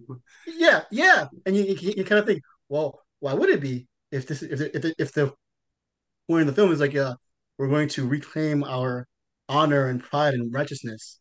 Of course, they would never say that shit. Like, and that is a choice. That is a statement to not say that. Like that's a deliberate thing that you have to contend with. If you really want to fully accept the movie for what it is and fully enjoy it, honestly, like you have to, like you said, like or any kind of, or in our case, any kind of the Bayformers movies, any all that stuff. You gotta Yeah. accept and contend with those parts of it, even if it's ugly. But that otherwise you're doing a disservice to the movie, and you're not being honest with yourself. You're just kind of staying in this kind of guilt trip mindset that this pity that they don't deserve. Like Yeah, and they in a charitable reading I think I saw was like it's both. The movie is about both of those things. It's both, like you can be anti-government and also be agnostic, and that doesn't take away from it being a good movie. Like I said, it's yeah two halves of the same coin. yeah Uh, like all this stuff. Like, well, I mean, this is, I guess, what the Guys, truthful just purpose the of the anti-government thing. I just gotta say, drain the swamp. Like the fucking right wing attacked the government in the United States on January yeah 6th. Like you definitely can be right wing and anti-government. yeah, yeah, Yeah, exactly. That's the whole point. So yeah, like you gotta recognize and like deal with that stuff. You can't just like be, oh, this is the good movie because it's anti right wing. No. You gotta it's that you're not doing the movie a service by absolving it of any of these thorny issues. That yeah. that's not how it's done. So yeah, that's my piece on the Godzilla propaganda. See, this is why I brought it up, and this is why I said I miss the writing at BMD. This long form stuff like this, you could then just put on the fucking website, and then I could read that, and you could actually interrogate that shit. And it's like, no, you fucking can't. And I hate it so much. Ah, I feel like I failed you, Max. I'm No, sorry. it's not you. It's oh my god. It But I will say, logged in every day to like yeah. see what new piece was up there. Like, and there was always something new, and it's just not. And I I think Priscilla's about the only one who actually writes on a continual basis. But God, I miss it. But I will This is say, good shit. Yeah, I will say we'll touch up on this a little more later on this year, or probably at the end of the year, beginning of next year, for the war film perspective, because it's definitely a part of it. This is definitely Godzilla Minus One is definitely one of the best war films of the year as well, with all that it entails, the good and bad. So yeah, well, Mike, we'll get into this some more once you see it. You know, Yeah, get yeah, your I'll thoughts. definitely have seen it by the time we do that, and then yeah, we can get into it more because obviously, again, I have a massive wealth. For those who don't know, I grew up a huge Godzilla fan, but the first project I took on when we were in lockdown was I watched every Godzilla movie from '54 all the way up to, well, I guess it kind of ended with Godzilla versus Kong, but I watched every single Godzilla movie over the space of a few months, Even the and animated ones? uh-huh. Okay. Uh-huh. And the animated ones were interesting. You're talking like the Netflix trilogy? Yeah, I Yeah. never got around to them. They didn't interest me, but I always heard mixed things. So They're interesting. They're more interesting than good. okay. But they are interesting. But yeah, so I mean, and it's interesting if you watch them all that close to see the sort of cultural shifts and waves that Japan goes through. Yeah. And those movies are very, very much reflected in, or that is very much reflected in Godzilla movies. And so it would make sense to me that minus one might be a little more thorny than some of the other Godzilla movies because Japan's in kind of a bit of a thorny space right now. And so, whereas like Shin was so fully reflective of the Fukushima disaster Yeah, Mm. and I mean, you want to talk anti-government, Shin is the one that is Yeah. properly So much anti-government. so. Shin is Jeez. the one that's like these fucking people cannot be counted They're on for any. idiots. And it's also it's very anti-government. It's also very like hopeful because at the end they're like, oh, the government's gonna resign and then a new one's gonna be installed, better leaders, right? And it's like, yeah, that'd be yeah, nice. Yeah. I was telling Seuss about this. You just brought it up, Mike, that the Godzilla films are very reflective of Japanese culture, the shifts in that. And I was telling her it's kind of like James Bond in a sense, where you can really chart like pop culture and history just in general through James Bond and through Godzilla to an extent, because their changes are very, excuse me, reflective of just the shifts that are going on at the time. You've got the Showa era, and it's very, very kid friendly, very welcoming to all ages. You've got the Heisei era, and it's got a little bit of Showa, but it's got a bit of an edge to it. And then the Millennium series feels a bit scattershot, and now you've got I guess what this is called the Reiwa era. Reiwa. Um, Yeah. so I think very much he is a cultural I, I'm hesitant to use the word blueprint, but for lack of a better term, I will say like you can figure out what is going on in the water, so to speak, through the lens of someone like Godzilla or James Bond. Yeah. Yeah. What could not agree more. Like 100%. That the and it helps that those are both such incredibly long-running series that they really are fascinating to take on that way. Yep. All right, well, we're running a bit long, so I'm going to move us over to unless you guys have any final thoughts on minus one. Obviously, strong recommendations, regardless of what we just talked about. Strong recommendations from both of you, correct? Yep. Yep. Very yes, much so. absolutely. So I'm gonna do my Irish goodbye, which I guess is not an Irish goodbye because I'm saying goodbye. But unfortunately, Godzilla minus one and Silent Night weren't even playing on my island anyway, so I didn't get a chance. So I'll let you guys talk to your heart's desire about John Woo. It's midnight here, so I'm gonna get to sleep because I have a camera test in the morning. But Max, thank you so much for coming on, and it's good to talk to you guys again. Just kind of catch up, hangout episode, and yeah, I'll see next week will be the end of the first shoot day, so we'll play it by ear. Yeah, yeah, Good yeah. luck. Well, and obviously, yeah, all of it's flexible with you, bud. Whatever, if you can join, if you can join, join. If not, maybe you could also, if you want, just record something and email it to me, and I can cut it into the episode or something like that. So Oh, awesome, we'll awesome, we'll yeah. figure it out. So, All right, all right, guys, man. thank you. Have a good Love you, Everybody, night. good Liam. luck. Sleep well, buddy. Thanks, guys. Bye. Don't dream of that burger.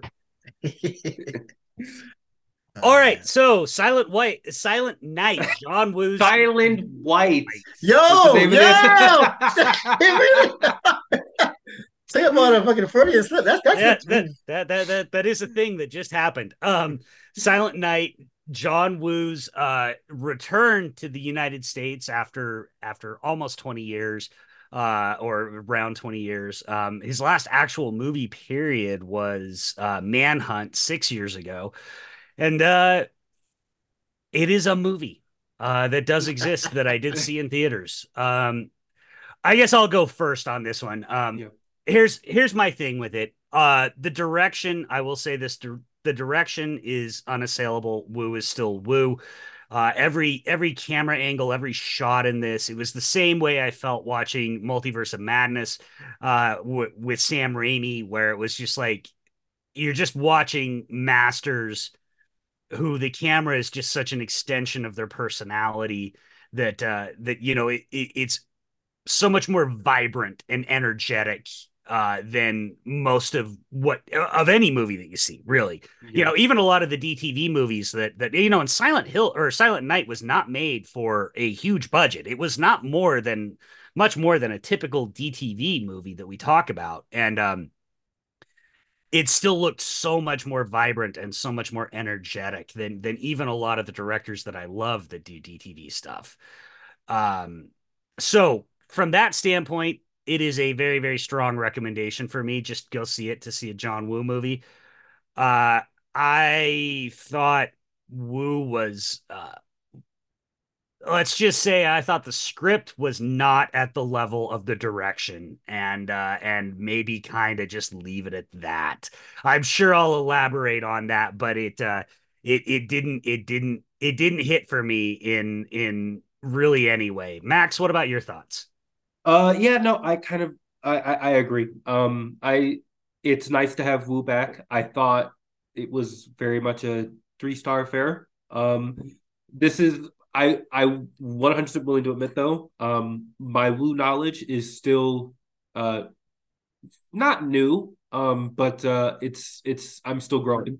I did the Woozle November thing in our Discord, so I watched a couple of first timers. I had never seen Hard Boiled. I had never seen Better Luck Tomorrow, um, and I have a much deeper appreciation for earlier Woo than I did prior to last month. But for me, watching it, it felt closer to I saw a couple of mutuals talk about it. It felt closer to Death Sentence. Maybe as you said, script wise, not as strong on that front.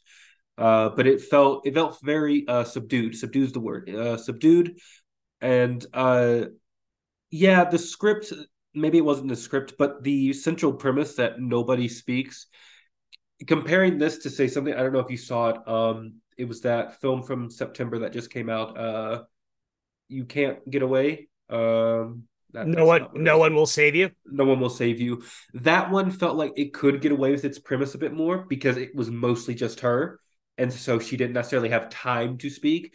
But this one felt at times where I didn't understand why some people, like his wife, speaks occasionally, but there's no reason that Kid Cudi's character, when they meet up in the finale, that he doesn't say "Hey" or anything. It's just a couple of nods. And to be fair, I think that finale is very, very, very Woo.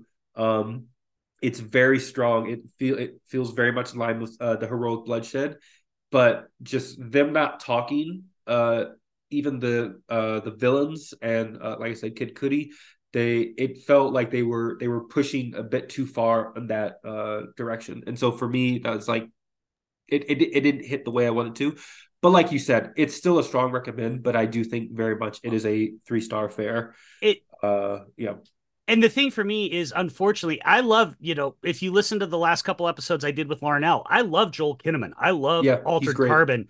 The problem is his performance in this, there is no interiority to it. So he just comes across like a fucking psychopath for most of the movie. Like we don't get any, I actually had said it on the Discord that I was thinking about Face Off and how good John Travolta is in that opening act of Face Off, where he's conveying Archer's pain of losing his son with very, with about the same amount of backstory that we get. You know, And Travolta is so good at conveying that internal pain and his obsession, why his obsession is rising out of this pain. Kinnaman just comes across as a prick who wants to kill a bunch of people. Like I yeah. didn't get any like sense of loss from him. I just got anger and murder. And so it made him not a very sympathetic, not that not that all main characters have to be sympathetic, but they do have to be empathetic. We have to be able to understand why they're doing what they're doing. And I was at a distance the whole movie. And when I put this on Twitter, I compared it to a Van Damme movie that came out a few years ago called We Die Young. That's almost the same movie. Van Damme plays a soldier who can't talk because he got shot in the throat in Afghanistan. Now he's homeless. And he runs afoul of some very, very cartoonish gangsters, Mexican gangsters, and he has to kill them all to try and protect this kid. So it's not totally the same, but there's definitely some similar vibes. And Van Damme is so good. The miles and abuse on that man's face. He is so good at conveying pain and torment and guilt and regret. That I just for Kinnaman, I didn't. Kinnaman isn't. I think Kinnaman's a very good actor. I don't think he's a very deep actor. I think with Kinnaman, kind of what you see is what you get, and I think it and depends on the script he has because I yeah, do. You look at the jump between, and this is not really fair, but you look at the jump between the first Suicide Squad and then the Suicide Squad, and he's so much better in the Suicide Squad. He's having fun too, and so I do agree with what you're saying, but I think also it's script dependent for him for a large part of it. for I sure. also I also think as well part of my problem is with his characterization. Like you said, he has no interior motive is he more or less makes the jump to start murdering people. There isn't when he goes to visit Kid Cudi at the police station, there is no moment where he's like, "Are you guys looking?" He just goes in there, he takes pictures, and he bounces. And then he ships the one gangster to Kid Cudi. He's like, "What you should have done." It's like, yeah, but at no moment did you give any indication that you were interested in what they were doing before you decided to go on your rampage. Um, and it's not like he had a whole year to do it, and so he sort of just immediately makes the switches. I'm gonna go kill them, and it's yeah, Yeah, and to address the criticism that I know some of our listeners are going to have, I'm not being a script watcher on this. The movie wasn't engaging enough for me to not watch the script because the lead character wasn't engaging enough. And again, I don't know that I blame Kinnaman for it. I think the character was so shallowly developed and written that it really did. I saw some people compare it to Bullet in the Head, and with all due respect to some people whose opinions I love and respect, who I saw say that just blows my fucking mind because Bullet in the Head is Wu's Dante's Inferno. It is a story of three friends who fall ever deeper into descending levels of hell until nothing is left. Their entire worlds are burned to ashes. It is a tragedy of the highest order. It's heartbreaking, but it works that way because we see them as friends first, and then we see that all fall apart. This was like a less sleazy Michael Winter film. Like this really just there is no buildup. We open with Kinnaman's kid being killed, and then we get like one or two little tiny flashbacks, but there's nothing there to suggest like there's no tragedy in him breaking up with Catalina Sandina Moreno because we don't ever see them happy.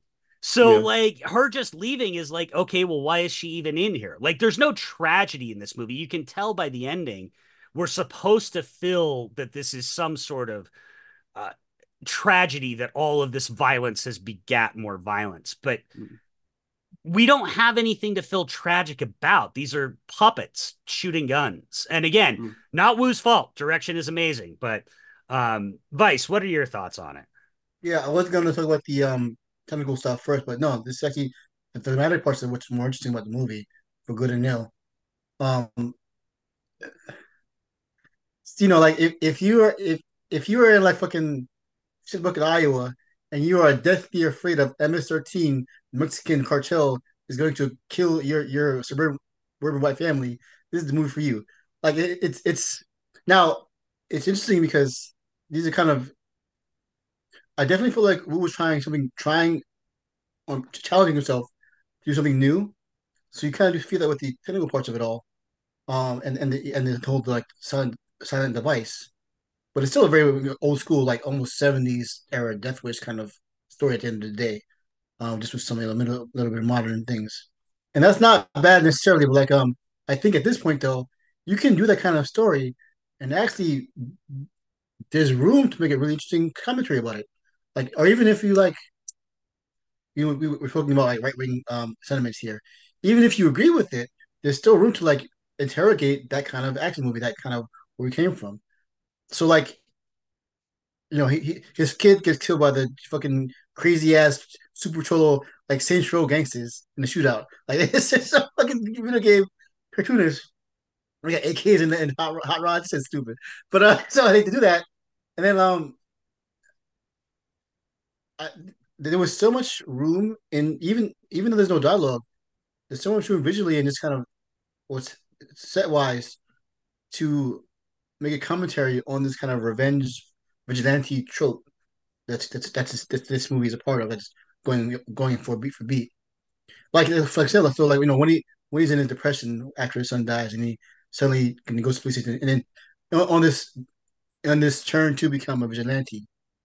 Um, there's an interesting, we brought up the kind of the January 6th stuff in a previous discussion of Godzilla. There's an interesting way to play that kind of aimless rage, because nowadays like a lot of the animists against the government or against or the anti woke stuff. Like there's a rage against but it's not really well defined. It's just kind of so reactionary is the word reactionary.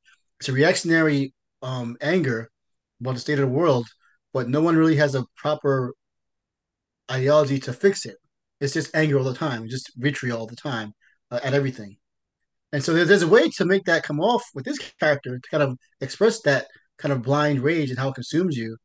But then But at the end of the day, though, it becomes a straightforward vigilante action movie where he's ultimately right.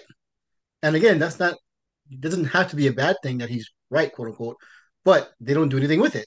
He goes through this pain, he goes through this confusion or whatever, and he goes from like being sad to getting pictures of the cops to doing kettlebell workouts. And yeah, there's these little interesting things. They're like this individual's like you see him learning how to do knife fighting from like tactical dipshits on YouTube, which is like and actually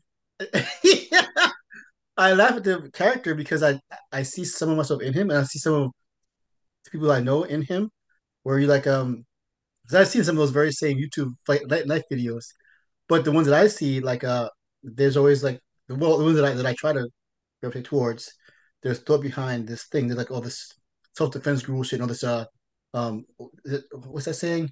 I'd rather be carried by six than judged by 12. Like the mindset of the modern American male who thinks he can like be a vigilante, he thinks he can shoot his way out of stuff, but Yeah. it's not that easy. It's not that simple. That's not how the world really works, and well, for the most part. So there's room to interrogate that thought process so much. But no, none of that happens. He goes from being sad to getting the intel, doing kettlebell workouts, and it's like even with like Taxi Driver way back then, like when you see his transformation, Travis Bickle's transformation from like this slub to this like to work doing the workouts and getting his gear. There's a sadness to it. That's part of the point. It's pathetic. It's sad. It's like this guy's a psychopath and that should apply here, but it doesn't. He's just like a badass. Like he's just a regular badass. There's no interrogation whatsoever about why, or what's actually happening here. It's just time to be the Punisher, time to be all-brand Punisher. It's like it's just such a waste of an interesting. Well, even though it's a straightforward plot, the premise could be so much more interesting, especially with the way it's not really spoken. Like you can use like even like the film was shot on location in Mexico City or Mexico, but like it takes in like America, fake Texas City in America. There's lots of stuff, dramatic stuff to get off of that, but they just don't do anything with it. and it makes it kind of really just a, a kind of a narrative failure in that regard. Like you have all this room to like explore this stuff, but it's just boring, a boring, straightforward movie in the end, narrative in the end. So that that all said, even so, yeah, like, it's not bad because it's right wing. It's bad because it's boring. Like they don't do anything fun with it, or no, anything interesting with that premise at all. It just kind of Well, happens. Do oh yeah. I was just gonna say that was one of the things I was gonna say is because I know some people are gonna be like, it's just an action movie. You guys are reading too much into it, and I'm like, okay, well then give me more fucking action, because like Yeah, the it's first yeah. two acts of that movie were for me a real fucking slog. Yeah. I watching Joel Kinnaman silently watch Mall Ninja YouTube videos is like not the height of like narrative momentum for me. So if we're just going to chalk it up as it's just a dumb action movie, then it should have more action. If it's not going to have more action, then it should be interrogating these themes and doing something more interesting with the narrative And than what to it's doing. Kinnaman's credit, when he's about to go do it, the when he's about to go kill everybody who had a hand in his son's death, to his credit, he very much conveys that he knows he's not coming back from that. But to go along with what you were saying, where there's no interior motive, I wish that him conveying that he knew he was going to come back. Well, then to me, that says that he doesn't want to live in a world without his son. So he knows he's basically going on this suicide mission, but none of that is conveyed prior to that moment. And so I wish, like you, like what you were saying, Mike, and what Vice was saying, that if he has this death drive to kill these people and know that he's probably going to die, then I wish there was more of that felt throughout the film. Um, Yeah, You know, like, to quote the Thomas Jane Punisher at the end of that, when he says it's not revenge, it's punishment. That's kind of what this is, right? This isn't really a revenge movie because he's not you don't get revenge really by dying, right? You get yeah, revenge by killing everybody and then living so that they yeah, know that you. So what he's really doing is punishing these guys, which is fine. But again, that's not something that is really in the text of the movie. That's us really bending over backwards to try and yeah. put some stuff in there that's not in there. But Vice, what were you going to say? Well, there's also could have been a third way for it. It wasn't just straight up action, or it wasn't just an actual serious interrogation. It could have been a fucking crazy B movie slugfest, like that part where he's planning out his revenge or whatever, his punishment. On the calendar there, he has a circle in Christmas Day. He says, "Start gang war?" Question mark. That's hilarious. Like they could have that tone could have been throughout the whole movie. It could have been like this is a wild, like almost like I don't know, Southland Tales type, like this bizarre, off the wall, like You know what? You know what movie I thought of that hit the right tone? Even and I don't like the movie, but what hit the right tone of bizarre, schlocky fest like this? Law abiding citizen. yeah, Right? yeah, I'm watching yeah, this and I'm yeah, thinking law abiding citizen really hits the schlocky tone that just absurd, patently ridiculous, could yeah. not happen in the real world tone that this movie at times felt like it was going for, but kept backing away from. Yeah. If they didn't want that their option, that route, then they would that all the other things could have been not absolvable. Like it would have made more sense. It would have made more sense for it to be like he's not there's no interrogation because like it's just you just take it as a farce on its face. And that would have been way more entertaining instead of like, like he's doing this cool like gun toting shit, but then like you see the visions of his son in the sad Christmas ornament. Like it's too serious for it's so good. And then it's not silly enough when it needs to be. It's just confused one all over the place that doesn't serve any purpose. None of its tones serve any end. It's just kind of all kind of slapdash and it all kind of falls apart in that regard. Again, even though when the action does come, it is fucking tight. Like the final battle, the climax, storming the Kingpin's tower. Like that's a fucking great scene. But what all that comes to bear from that is it might as well just be like a fucking short film, honestly. Like Yeah, a short, it's a tech demo. You're watching a yeah, demo reel, basically. You're watching John Woo's demo reel to remind everybody that he's still the fucking goat. And that's yeah, fine as that. Like I'm not going to lie, I wasn't annoyed by the end, but I wish there had been some more meat on the bones of this Yeah. movie. Yeah. Yeah. Okay. I will say I'm not gonna advocate for it because I know he made the comments about Marvel movies, but he could make a good Punisher film with Kinnaman. This is pretty much Punisher and everything but name, Yeah. down to the trick jacket and all that. Like, I'm not advocating that Wu needs to go make Cape movies, but like it more or less kind of is. And I'm glad that there were no. I know Vice, you joked about the guy in Iowa. This is his wet MS-13 dream. I don't know enough about MS-13, but I will say, at least my perspective on it is, I don't think there's really enough here to potentially demonize that gang, or I guess the stereotype of that gang, because even they're not given, outside of the random drug. I'm sorry, outside of the drive by, the shootout and the opening. They could have been anybody. They could have been a Yeah. gang of white people. They could have been a gang of black people. They just happen to be Latinx. Is that the correct Yeah. nomenclature? I'm always Latinx. They Well, just I, happen to like, be. I guess in this kind of like full on cholos too, like the actual like Mexican style gang of that region, like the cholo Yeah. style gang members. So yeah, yeah, it's yeah more window dressing than anything else. Yeah, Yeah, I thought the whole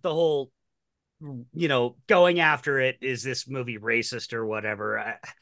I don't know. I think it's a symptom of the bigger problems with the movie, that I kind of don't think I can criticize it as racist, because the bad guys are nothing but bullet fodder. yeah. There's And Yeah. nothing. so it's hard to like even look at this and go, well, this movie's racist, because there's not enough there. Yeah, There's not enough there. Like, You so I know, now that I think about it, you think back to Wrath of Man and Scott Eastwood and how he sees Jason Statham twice, and Statham's basically like this ghost that is like inching his way closer to kill Scott Eastwood until the very end. And I kind of think that's a more interesting avenue. Uh, the main gang leader, whose name I don't, Playa, that's what it was.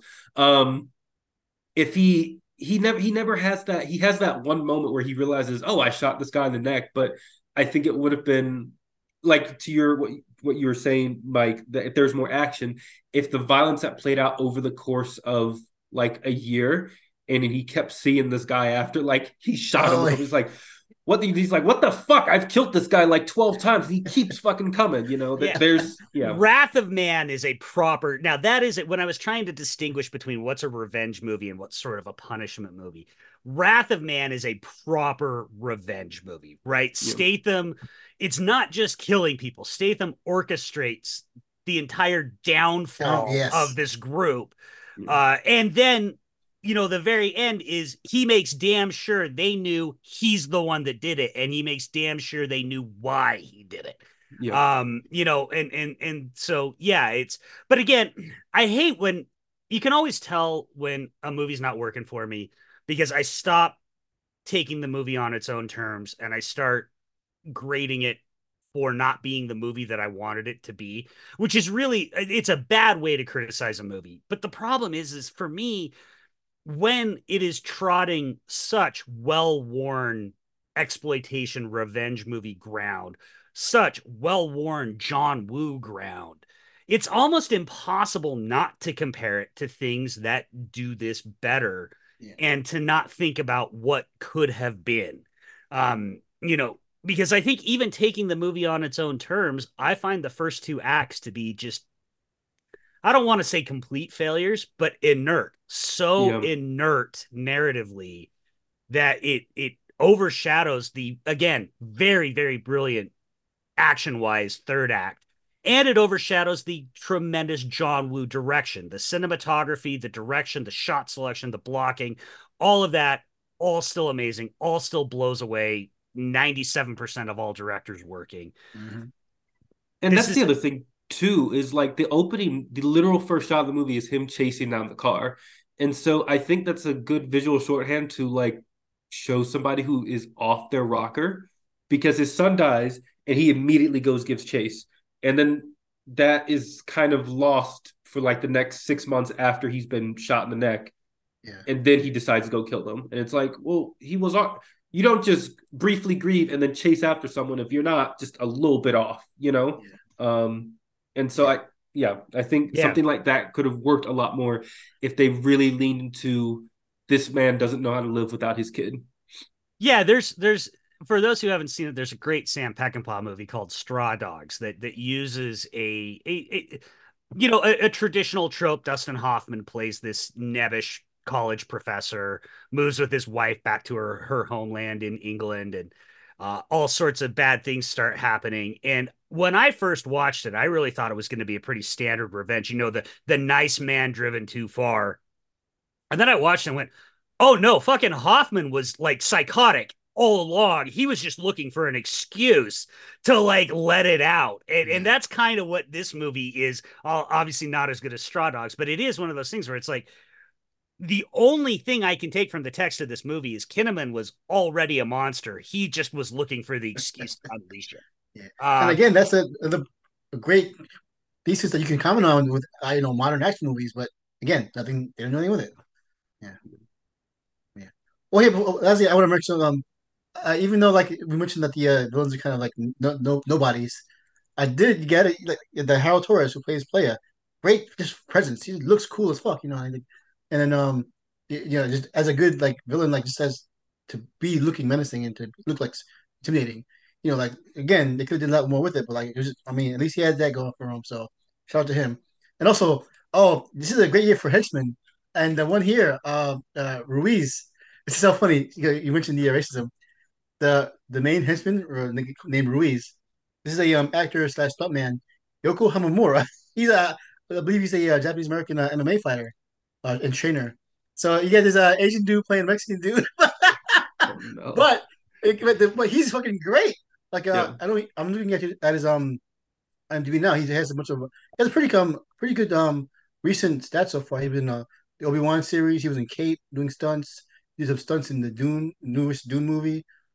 He did stuff working on Birds of Prey. So yeah, he has a pretty good um resume here for us stunt wise and action wise.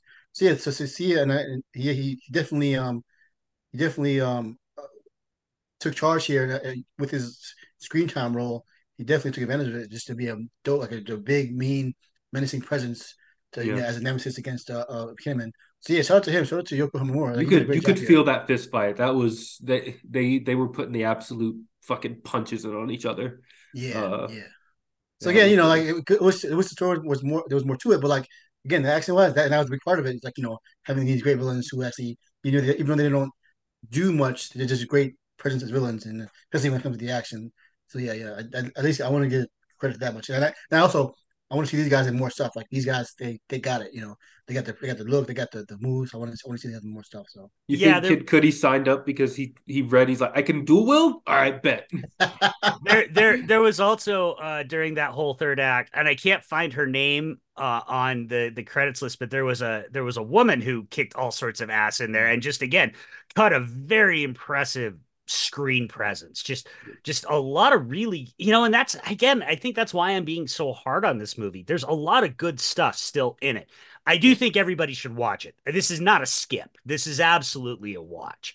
Yep. But I could have been should have been better. yeah, yeah. Um, but all right, well, I think that's a good point to wrap up. We've already gone pretty long. So, Max, where can people find you online if they want to follow you? You can find me on the Discord, Twitter. It's at ODST Spartan. It's pretty much the same throughout all the socials. Back from when I was in middle school and I played a bunch of Halo. Uh, And I do appreciate you hanging out with us today. We've talked about getting you on before, and this felt like a good little hangout session to get you on. So I appreciate you joining us today. Vice, where can people find you? Oh yeah, yeah. So I'm gonna try to be on the Discord more as well. And if you'll also if you need invites for that, you can just at well yeah at Max on me on Twitter or the other socials. He'll give you the invites, whatever. I'll be on I should have my review of this on my letterbox. I like this.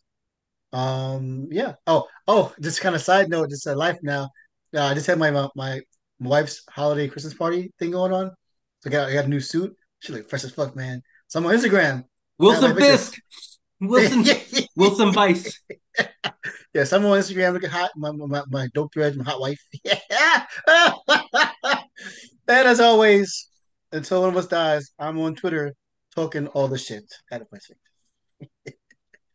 And you can find the show at linktree/A4E podcast. You can follow me at Hibachi Justice basically everywhere. You can follow the show at A4E podcast basically everywhere. And you're listening to us, so you know you can find us anywhere podcasts can be found. Just one quick, we'll talk a little bit more about our Spotify Wrapped in a couple of weeks, but I do want to say shout out John Hyams. You gave us our most listened to episode. Congrats to a master, a genius, and thank you for taking your time to join us for that. So, all right, Before you cut us off, yeah, Vice, you were talking about doing your annual war retrospective. Hmm. I'm just saying, I'm here. I have to. I got to put my brand up. You got to watch To Catch a Killer. Oh It'll my God. work. It'll work. Hmm. It'll work. I'm telling you, it will work for you. Yeah. Okay, that's gonna be your Christmas present. I'm gonna watch that movie for you, just for you. that's You the got it. other one that you need to watch. Vice is you got to watch the channel because Channel, I don't yes. think you've seen that yet. So you got Yeah, to yeah, watch that one. yeah. So, Yeah, yeah. Catching up to do. But yeah, I'm definitely gonna. Yeah, I want to get revved up for that. Yeah. all right. And as always, you can follow Liam O'Donnell, Liam Odin everywhere. And so good luck, Liam. Boys, love you. Let's do this again. Love you. Yep. Peace.